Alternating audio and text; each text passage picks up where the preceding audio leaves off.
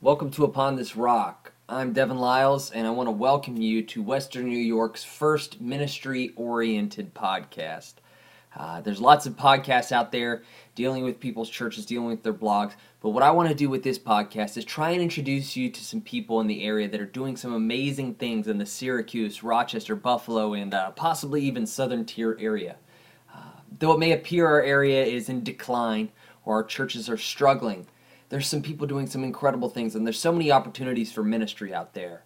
So I'm hoping that through this podcast, I'll be able to introduce you to some exciting people, maybe some new ideas, and help you bridge some new connections. Thanks for listening.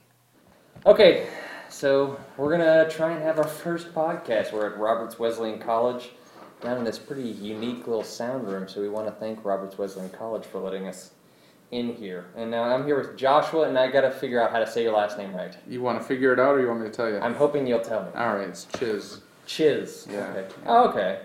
I like that. Good Polish name. Polish. Okay. Yeah. There you go. There you go. So now I found out about you from J.P. Anderson.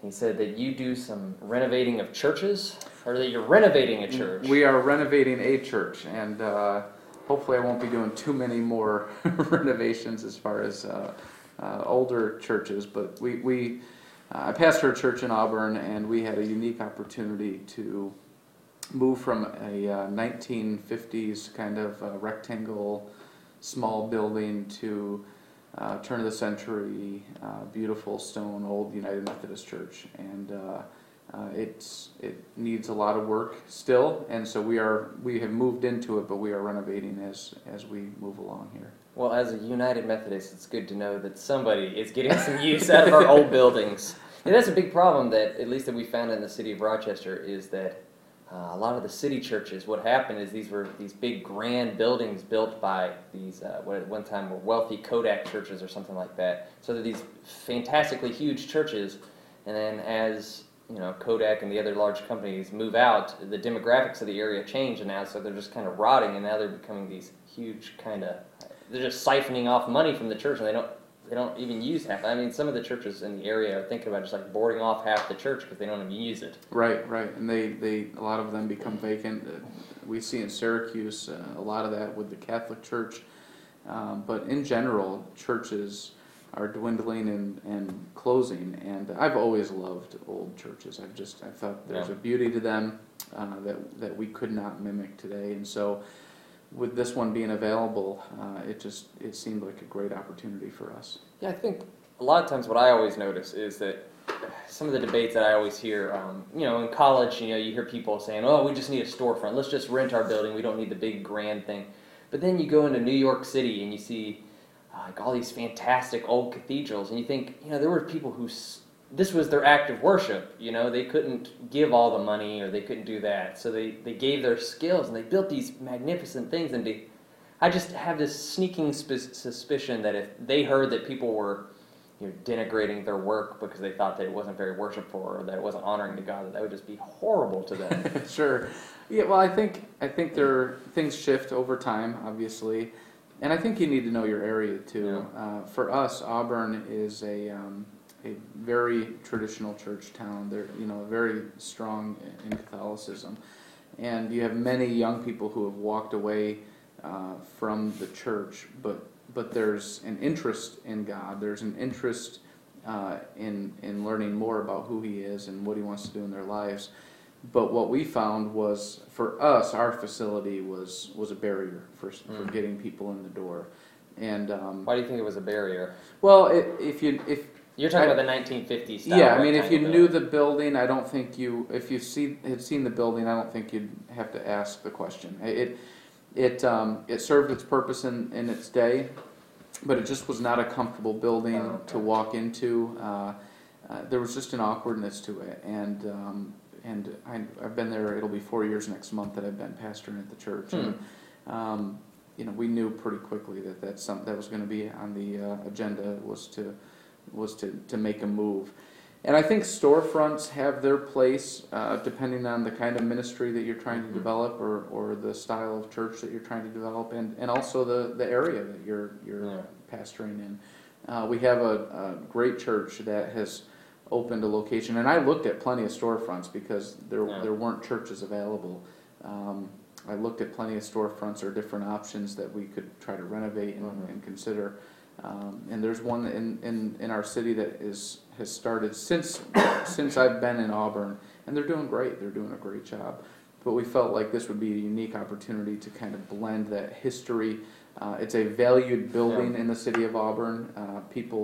You mentioned the building, and people know what the building is. And so it has some notoriety as far as the local crowd, and I think people are happy that a church is willing to invest the labor, the work, the money into preserving that facility as well. Building facilities are an interesting part, I feel like, of church life. Oh yeah. And that, I don't know, you go through your cynical period where you think, oh, the church is not the building. But, to a lot of people, like, having that place where they can come together is so important. So whether it's a storefront or whether, I know a lot of people that they wouldn't be comfortable going into an old, more liturgical looking church. But it's fascinating how even just your feeling when it comes to worship can change just by the surroundings that you have around you. And I've heard of so many different types of things of people doing, from some people having churches where they don't have a building at all and they don't ever want to have one, to people having the storefronts, to people renovating old churches, and then you guys are doing a church at a bar. Yes. So how in the world did you come up with that idea? Well, I guess that's a good summary of how I view ministry. Is the building should facilitate ministry. That it doesn't dictate the ministry. And so for us, we made the choice to go into an old traditional building, but we are overlaying that building, keeping the original beauty with the building, but overlaying a real contemporary edge on the building. And also for us, the building is not necessarily where we are going to do all of our ministry. We recognize that even with the choice that we made to go into that place, there are going to be plenty of people who will never step foot in a church because of the stigmas that they have associated with the church, because of issues that they've had in church in the past, or because they've just never been in the church. And so one of the things that we had talked about pretty early on was the idea that we would not try to build a kind of grand central mega spot for our church, but that we would be infused into the city and actually into the region. We really have a vision for the whole Finger Lakes region, and so we have decided that we would take steps toward moving into other locations, and one of our first ones was this bar, which is only a mile from our current building, but we are reaching a whole different group of people that frankly just would not have stepped foot into the church, but are coming in. It's a bar that either they're familiar with or they just were intrigued by the idea, and they come in, and we actually just have a full-blown church service in there, and it's been really powerful, been really impactful. So now I don't know a lot about Assembly of God. Kind of the leadership structure of even bringing something like that up. Do you have just like a council or something like how did that go? Do you just have a leadership group that's really kind of visionary, like we're going to do whatever it takes to reach this area for Christ, or was it something that you kind of had some opposition against at first? Because I know, growing up Southern Baptist, there's no way that would fly, and then going up United Methodist, people might say, okay, but then you get two different strands of thought. Some being like, I can have some beer while I'm at worship, and then the other strand is like, we got to stay away from alcohol. You get those two kind of different. Right. Yeah, we have. I would say we have both sides of that as well. The leadership structure in the Assemblies of God, every church is sovereign, and so what that means is we make decisions for ourselves as a church, between myself as the pastor and the council, and then the membership as well. So my job was not really much of a job in this case, was to cast the vision for that, and see where people were at as far as taking that step. And frankly, just about everybody in the church, fortunately for me, was behind what we're doing. Some people struggle with it. Some people, I think, are uneasy and kind of figuring it out as they go. But for the most part, people were really supportive. And I think for us, that was affirmation that our heart has been conveyed about how we want to approach ministry. As far as leadership above me, people I'm accountable to, I did explain to them what we're doing and how we're approaching it. And really for us, the issue is less about alcohol, and I understand, I've heard it from a lot of people, but it's about getting into a place where frankly, the church has had no impact, and now we are in there having impact not only in the people who are showing up for church in their lives, but also the owner of the bar and his staff as well. So I think it's probably good to make it clear, even though I was being sarcastic earlier, that people aren't drinking beer during worship, and that it is a family-friendly atmosphere. Yeah, well, bar. Actually, what I will say is this bar is a unique bar, and he has some unique decor in there, and frankly, we don't have kids ministry. We function much as an outreach, but it's a unique atmosphere in there, and so we really target the people who are attending. That are going there probably on a fairly regular basis. Yeah. So I gotta apologize for wherever this thing cut off. So I'll figure out where in the world it cut off, and we'll splice it in later. So if we miss out on some of the conversation, I'm sorry to you.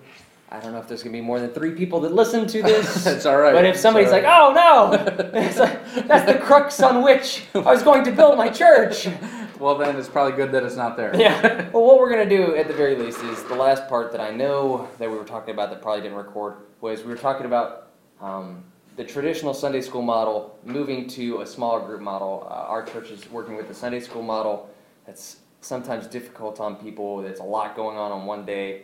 And what maybe it was for you in your church, maybe transitioning from that or just being in one of those models and then moving to the small group model.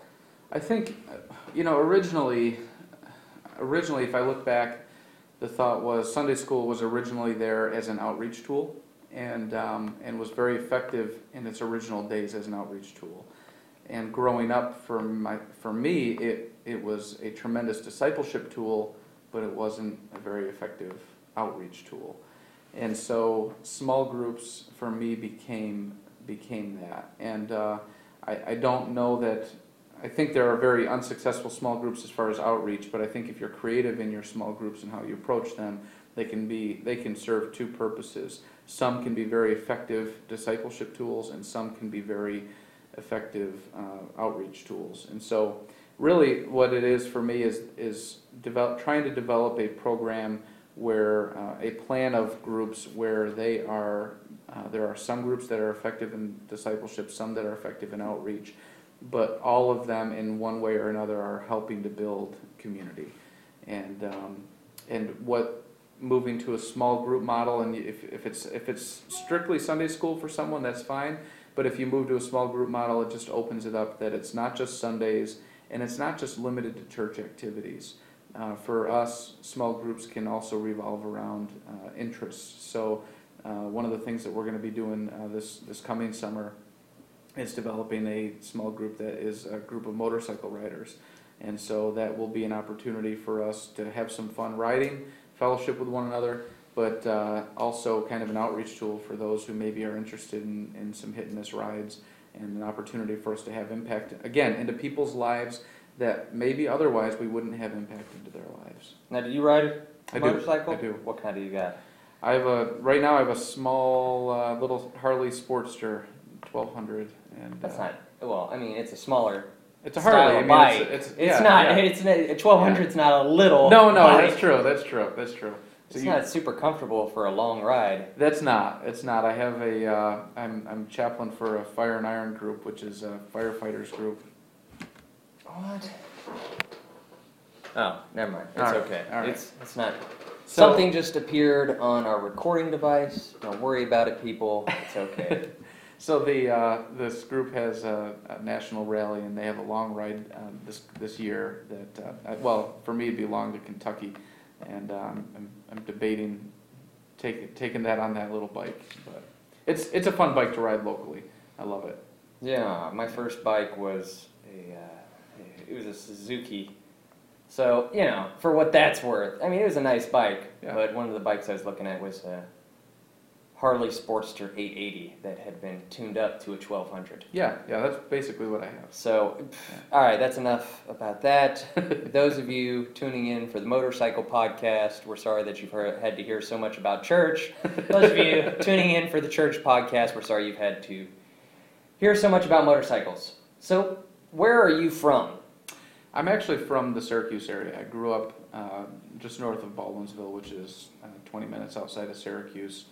Went away to school, went away to do ministry at other churches, and was also pastor on staff at the church I grew up in for a season. And that's where we were kind of launched out of to go to Auburn to take on this church.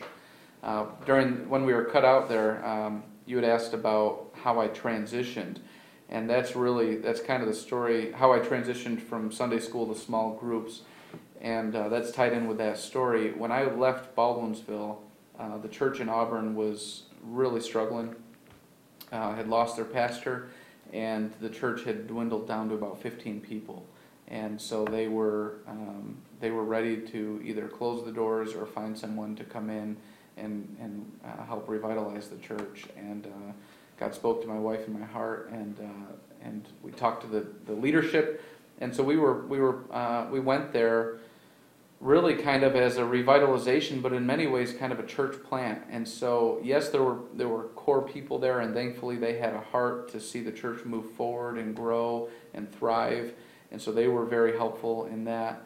But we didn't have a lot of obstacles as far as, hey, we've always done it this way, because the way they had always done it had led them to almost closing the doors. And so there was really an openness for us to just try new things, experiment, and thankfully it's been working out really well, and we've seen growth and we've seen new life in the church. So this church from Baldwinsville is the one that's in Auburn now? No, the church is still in Baldwinsville. They're a growing, thriving church. Okay, so this is a completely separate church than the ones you're at now. Yeah, okay. But the church in Baldwinsville really supported us. We actually left with financial support from them and with people support. Some people came over and helped us out. Now, how does a church with 15 people support a pastor when it's struggling like that? They don't. Oh, okay. They were hurting. The church, with this pastor's departure, they saw a good chunk of the people leave, but they were a small church to begin with, and weren't very strong financially. And so we went with the support of the church in Baldwinsville, Word of Life, and they helped us tremendously through that first year, and enough for the church to begin to get its feet on the ground and get some stability. And that's what led me to, earlier we were talking off air, we were talking about chaplaincy. I was working as a chaplain at St. Joe's Hospital in Syracuse, and that's what led me to do that, is to basically help kind of offset the need and demand on the church. I did that as well, and that's been tremendously beneficial for me. Yeah. So what's it like being both a chaplain and a pastor at the same time? It's a challenge. It's a challenge for me because I absolutely love both. And in many ways there are a lot of tremendous similarities in the ministry, but in many ways it's very different. There are obviously strong pastoral care elements in pastoring a church. I mean, you wouldn't be much of a pastor without pastoral care elements, but there also is a tremendous amount of leadership and development and processes and administration, things that maybe there are bits in the chaplaincy depending on your role as a chaplain, but for the most part your role as a chaplain is strictly pastoral care. And I think if you are a pastor with a lead pastor, a senior pastor with a strict pastoral care mentality, it's going to greatly limit how you pastor the church. So now, were you brought up in the church? Yeah, I was baptized Catholic, and my parents had an experience in my childhood that led them to step away from that, and I grew up for the most part, in an Assembly of God church in Syracuse, and then one was started in Baldwinsville. Okay. Yeah. Okay. So experiencing some sort of call to ministry, you experienced that call in the Assemblies of God church. Yeah. So how did that take place? Well, I'm always intrigued by people who can pull out their moment, the grand moment. Mm-hmm. For me, it was very different. For me, I think it was a process over time. And I joke around that I had an awful childhood because I don't remember everything. My wife has a very vivid memory, but I had a tremendous childhood. But for me, it was, there was just a point as a child where I just knew I was called into ministry. And everything, as I was, especially in my teenage years, everything as I was moving toward decision making was around the idea that ultimately I'd end up in ministry. So you've been doing ministry all your adult life then? For the most part, yeah. Okay. Yeah. So have you had any other jobs or any other things that you've done other than ministry sort of jobs? Yeah, I mean, just along with being in ministry and part-time positions or positions that aren't able to just pay that much. For me, ministry, of course, never has been about money, and so, if God called us somewhere, we went and we served, and if we needed to offset support with working elsewhere, I did. I worked at a golf course. I called myself a golf pro, even though just because I worked in the pro shop, but I wasn't that much of a golf pro. And I did some roofing, and of course I've worked in the hospital and as a chaplain. So, all right, so obviously your church has a pretty unique vision about it. Where did you go about developing this vision? Was it a book you read? Was it somebody you came into contact with? Maybe, what was it that really kind of helped you develop your vision for ministry? All the above over time. I mean, I don't know that it was one person. My uncle was one of my pastors growing up.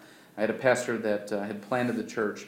My uncle came back to pastor our church when I was a teenager, and he's had a tremendous impact in my life. And he pastors the church in Baldwinsville, Randy Czyz.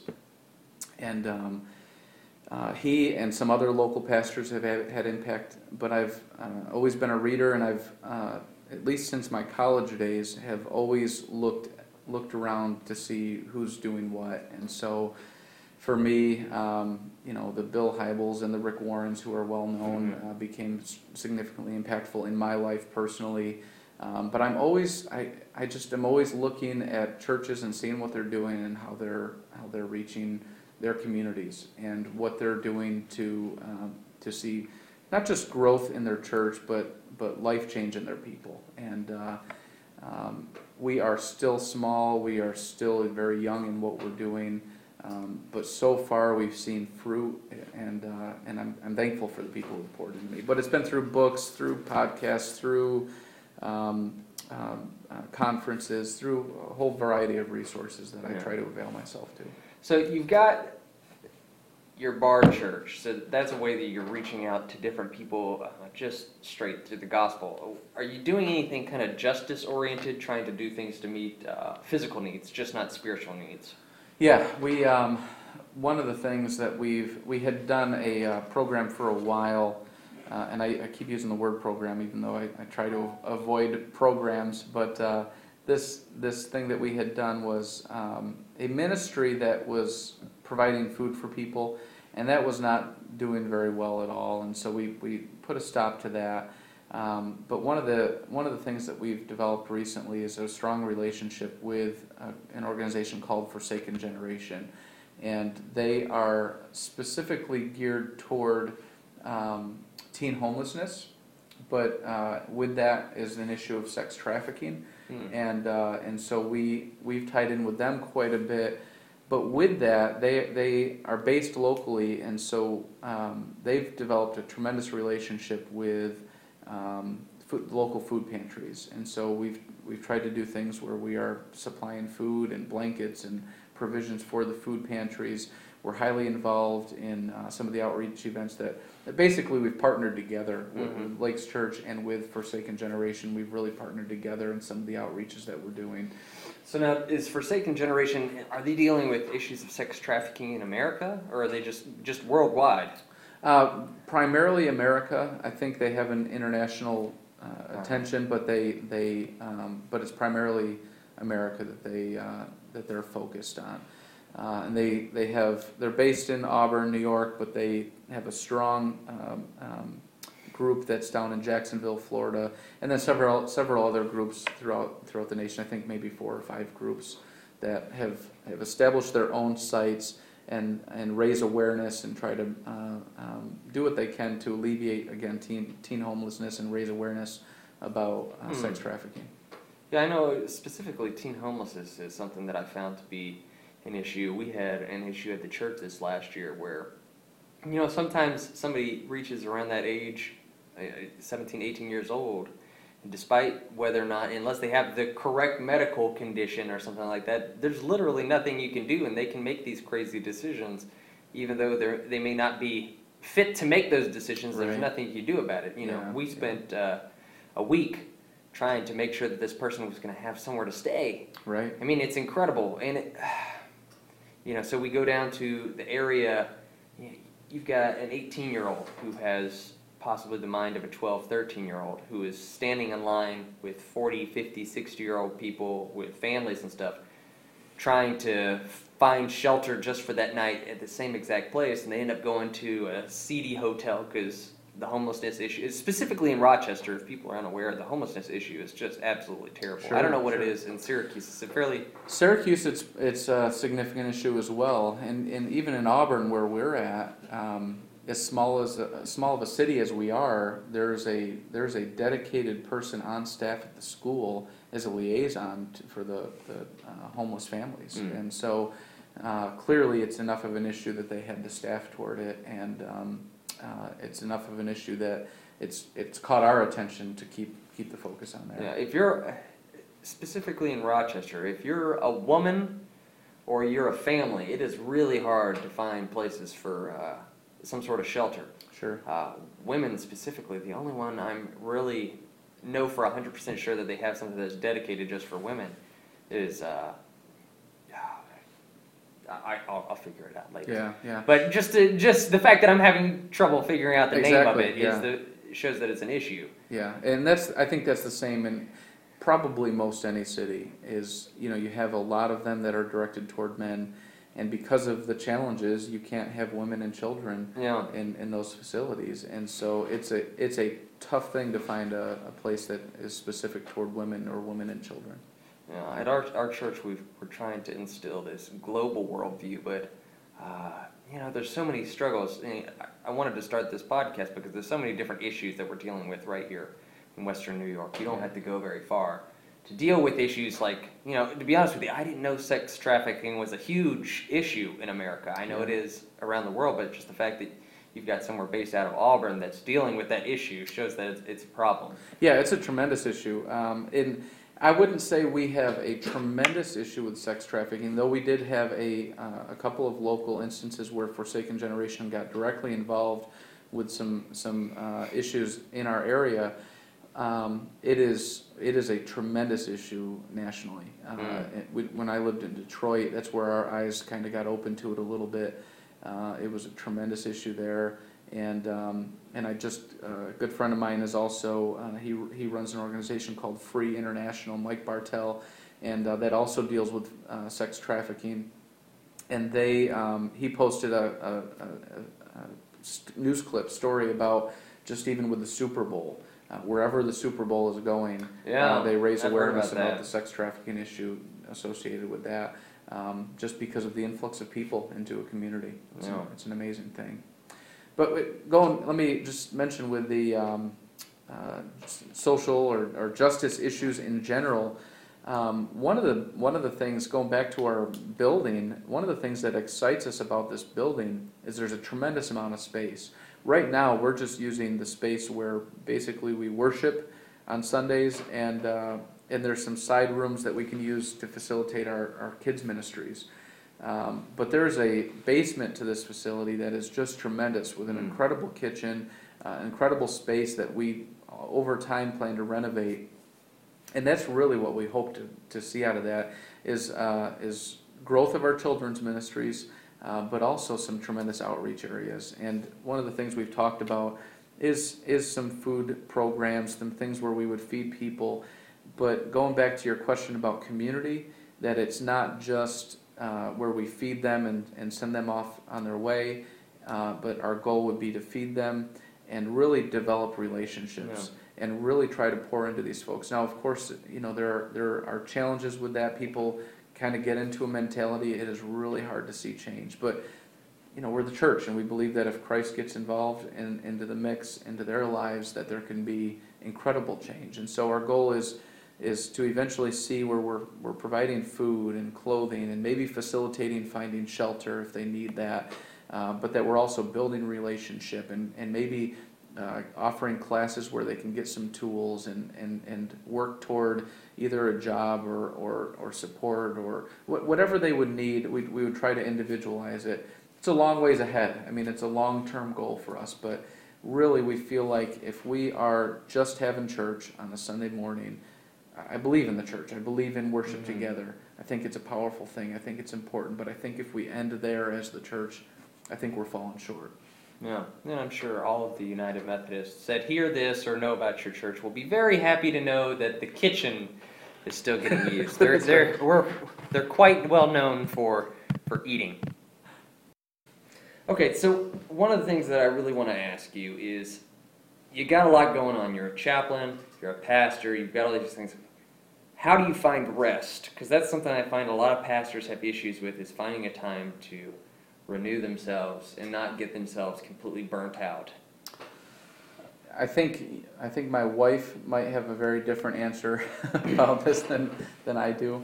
No, I think, truth be told, I think it's a challenge at times, but we were just talking about this the other day, and that is you work hard and then you play hard or rest hard, whatever you do. And so for us, there are seasons where we recognize that it is really grueling, it is tough, it's difficult, but then you take the time you need to rest. And so we have not always done very well about building that in, but sometimes that's a weekly thing where you're building at least a time in the week where you're just connecting with family and resting. And then there are times where we just try to get away and spend that time together. This past week was my wife's birthday, and so I took her out, and my parents watched the kids, and we just had a nice relaxing time together. But I think for me, I learned pretty early in ministry that's absolutely necessary. I overdo it. I tend to overdo it a little bit, but I try to build it in either to my regular schedule or at least a time where there's a break. So you're trying to make sure that you have like specific time scheduled, like you write it into a day planner like you would like a meeting to have that kind of rest. Because that's what I find is if you're not real specific on this, that you just get overwhelmed. It's like now you're teaching 2-3 studies, you got this going on, you're finding times to make meetings for people when it works for them, and you find little time for yourself. Absolutely, and that's always the challenge. And in this day, I mean, I've got my iPad here, my iPhone, and my computers at home, and it's very easy. I've got 3 boys, and it's very easy to be, hanging out, spending some quality time with them, and pull out the phone and just start checking some emails or writing something up, whatever the case would be. And it's something you have to guard against. It's really difficult. Being present is not always the easiest thing to do anymore. And that's one of the first things that, I started out, I graduated college pretty early, and so one of the first things I got was just kind of this head-on collision with people who are older. It's like you got to pay attention to somebody when they're talking to you. Don't be paying attention to that. That's still something that's so hard because you got so many distractions on. We have TVs in the churches, and you got your cell phone, you got your iPad. There's so many things that are. Yeah, when it comes to my phone, I tend to be a little old school. I don't do well with the transition that's happening. If I'm in a conversation like this and my phone rings, if I know that there's somebody who may be trying to get in touch with me for something, in particular my wife, then I'll take a look at it and see. But generally, if I'm in a conversation, my phone gets ignored and I'm not texting. And part of that is because I can't text and talk at the same time, but part of it is also because I'm the kind of person that I like to focus on the person I'm with. Yeah, that's one of the things I really appreciate the most that my parents did, is that dinner time, well, until we were about 16, TVs are off. You don't answer the phone during dinner unless you know grandma or grandpa or somebody is supposed to be calling because it's some kind of special event.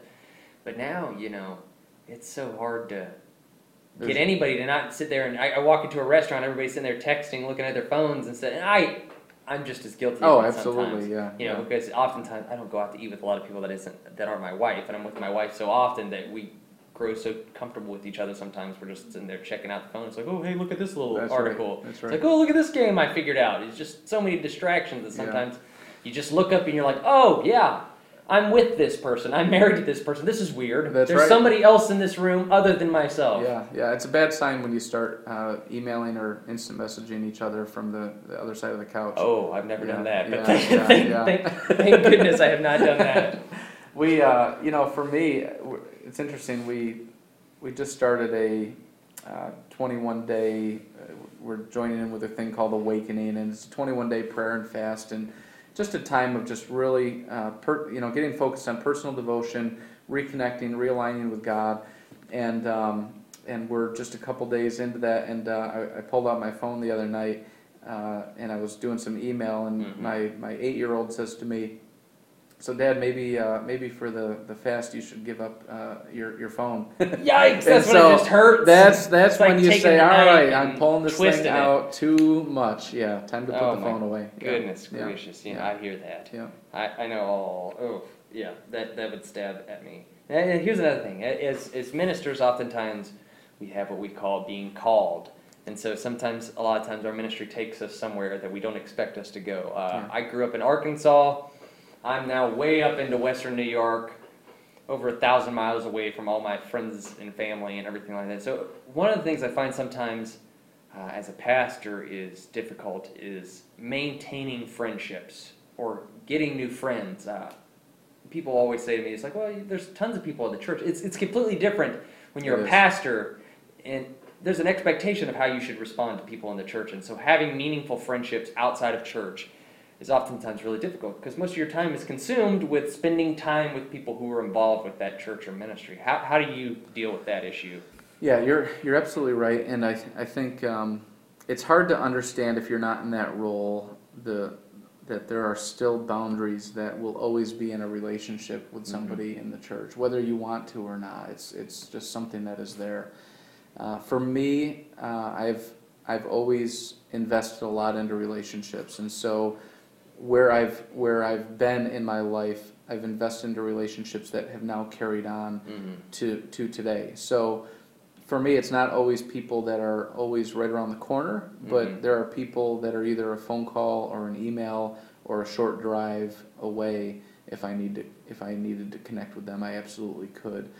I think for me also, I have a unique. Well, maybe not too unique, but I'm very close with my wife, and we have a very special relationship, and so we glean a lot from that. But we also are fortunate enough to have family in the area that we can connect with and spend some time with.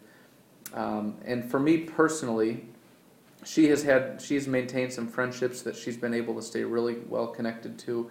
And for me, I've been able to invest into relationships outside the church as well, within the community. And so, like I mentioned, I'm the chaplain for this group, but I'm the chaplain for the fire department, and just try to stay involved with the community. And so I find benefit from those relationships. But as far as like the deep relationships where you would really have somebody speak into your life, it's been people over the years that I've built those relationships up that are solid, and they're not going anywhere. All right, the last question I want to ask, and this is what I'm hoping to have as the last question for everyone, is what is your dream, or what would you like to see happen in Western New York? Western New York is famous for being the burnt-over district because so many revivals and everything broke out. It's been quite a while. What is your dream? What is your hope for Western New York? Well, I believe, and I'm going to steal this, I think it's from Bill Hybels, that the local church is the hope of the world.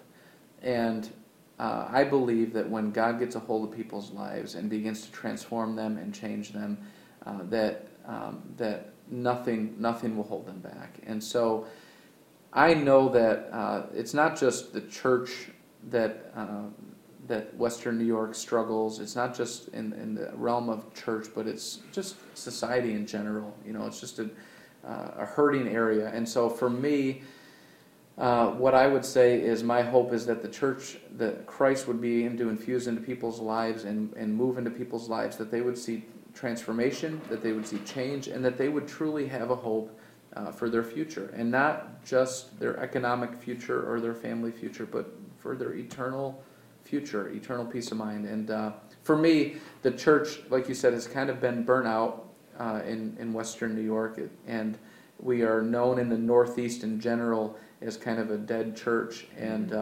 that's where I would love to see just brand new life infused into the church of Western New York. All right, so the last thing is, if anybody wants to learn more about your churches, get in touch with you, know more about the things that you're doing, they say, hey, this was an interesting person, maybe want to know more about them, how could they get a hold of you? They could go to the church in particular, lakeschurch.com, Lakes church.com.